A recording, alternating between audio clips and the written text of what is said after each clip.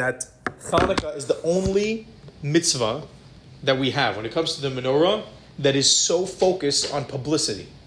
Every other mitzvah we have, it's a mitzvah for itself. You do the mitzvah, when you put on tefillin, you don't have to show people you're putting on tefillin. It's about doing the mitzvah. The menorah is the only mitzvah that we have that is focused on publicity. That's why in the beginning, actually, they used to light even outside their homes, in windows. It was all about attracting people. Why was that? Why is that, Is because of what the menorah was coming to fight. In the times of the Greeks, there was rampant assimilation. So what was the menorah coming to say? It was coming to remind other Jews about coming back to their roots. So that's what the menorah is all about. It's about fighting assimilation, and that's why it's so public.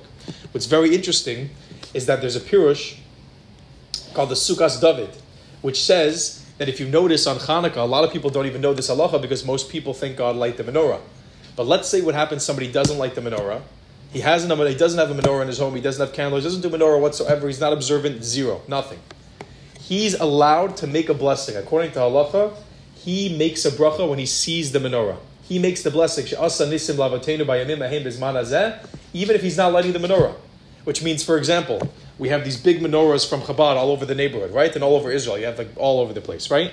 If a not observant Jew who does not light the menorah walks by this random big menorah in the street, he makes the bracha, meaning, if he doesn't have the menorah in his house, I'm assuming he doesn't know that he makes the bracha, he doesn't know the halacha, but let's say he would know the halacha is, he's allowed to make Baruch Atah Hashem, and he's allowed to say,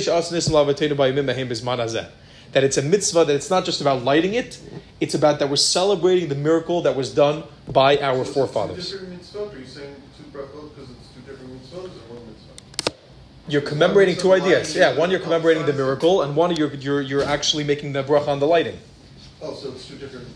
Yeah, you're commemorating two different ideas. One, you're commemorating that you're lighting the candles or the menorah, and the other one, you're making a bracha on the miracle that Hashem did to our fathers. That's very relevant today for the boys in tanks in Gaza where they can't get out of the tank to Ben Shlev. Yes. They can look at because Chabad does have menorahs all over Gaza. Yes. They do. Yes. No, so they would look up. Yes. That's a fantastic point. The soldiers should know that because I don't think a lot of people know this halacha. If the soldiers see a menorah that is lit, they're allowed to make the bracha, She'asa Nisim, not just allowed, they should make the bracha, She'asa Nisim L'Avatenu B'Yamim Mehem B'Zman Hazeh. Yes. I also heard from, I think it was Rabbi Dreiwitz, that in the tank, that they can make a bracha l'Hanukkah Chanukah on a single flashlight, as long as it's not an LED light. If it's a light they can use off heat. They can make the bracha inside the tank where they can't have a fire. Wow. That's very interesting. Very interesting. So another interesting halacha. What? You only need one light. Right, that's why. Yeah. Your munitions that are supposed to be used flashlights. Yeah. And also, it also passes with an airplane. Oh yeah? Yeah. Very interesting.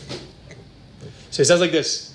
What happens if the person only has, let's say he's traveling, whatever it is, if he only has enough lights and it's coming Shabbat, and he only has enough either to light candles for Shabbat or to light for Chanukah. What's the psak?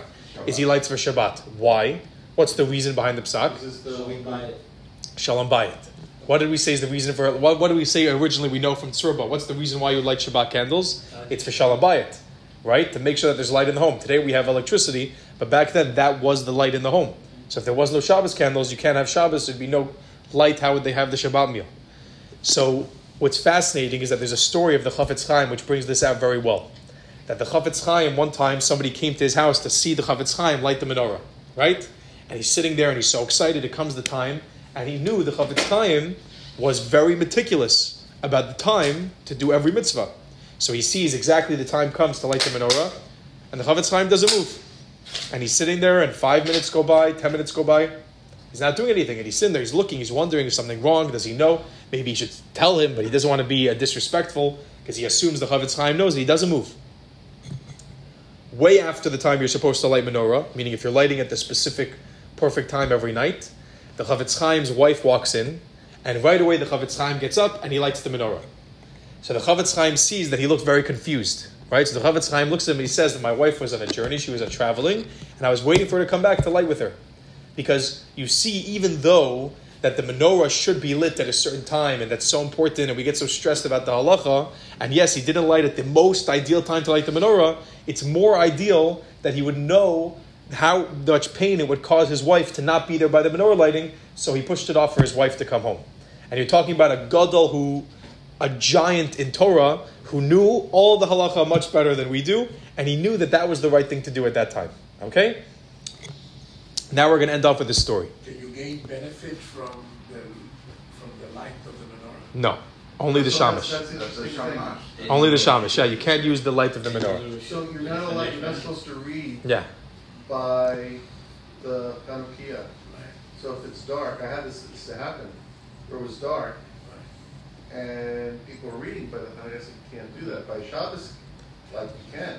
By Chanukka, So that's a big reason also. Yeah, that's a big reason also why you'll notice that we light the shamash, even though with the oil candle, with the oil menorah, it's totally useless, right? Because the shamash, you're using, it's very funny. Today, if you look at what we do, somebody takes a candle, and then they're lighting the menorah, and the candle that they're using, if it's an oil menorah, he's lighting the shamash. The shamash is useless, right? You're not even, so why are you lighting a shamash if it's not lighting anything? And then you have to blow out the candle that you were using. It's like you have two shamash, yeah. I've seen that. No, the Just shamash one is for place, the I've seen light. the Mizrach, that they have something a little bit different when it comes to lighting the shamash. Really? Yeah, they Edot Mizrach. I just thought We light the shamash at the end. That's what you want to say. We first light the lights with a different candle, let's say, and then we light the shamash. And the shamash, the idea of the shamash for us is not to light the other candles, but if you're going to use the light, it's the light of the shamash that you use. Exactly. That's actually what I was about to say. Yes. So what's the reason why you light the shamash if seemingly it's useless? Is that if somebody would go and sit down by the menorah and they wouldn't know and they would start reading, it's ma'urav. It's mixed. The lights are mixed together, and he's sort of now using the shamash and the menorah, so it's fine. Yes. No, but you're not supposed to. Meaning that's only if there's someone who's going to walk in and doesn't know. Yeah. No. Ideally not. May I ask one question? Yeah. Maybe I missed something at the beginning, because it was not seen. Yeah. No worries. But I have a question. I saw and noticed that there are people, for instance, in our building, they are not building, by the way, they are from Chabad, and they are lighting the candles. It's very nice to attract also other people to see it. Yeah. There's one question. Every time I ask them on purpose, you say every time Shichiyanu. What is the purpose? You only can say it once. Maybe you just... You say Shechianu every night? No. Let's say it's the first night. Yeah. And they're You say lighting Shichiyanu. 15 Chanukka.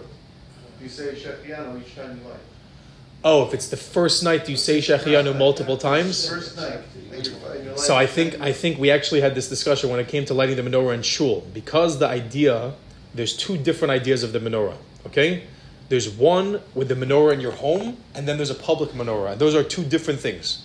When you light the menorah in your home, the main mitzvah is lighting the menorah, which actually why the halacha is that, let's say, for example, you light the menorah in your home. This probably happens every single Chanukah to everyone, and then a candle blows out. Right? Let's say you left the window open, a gust of wind comes in, a candle blows out.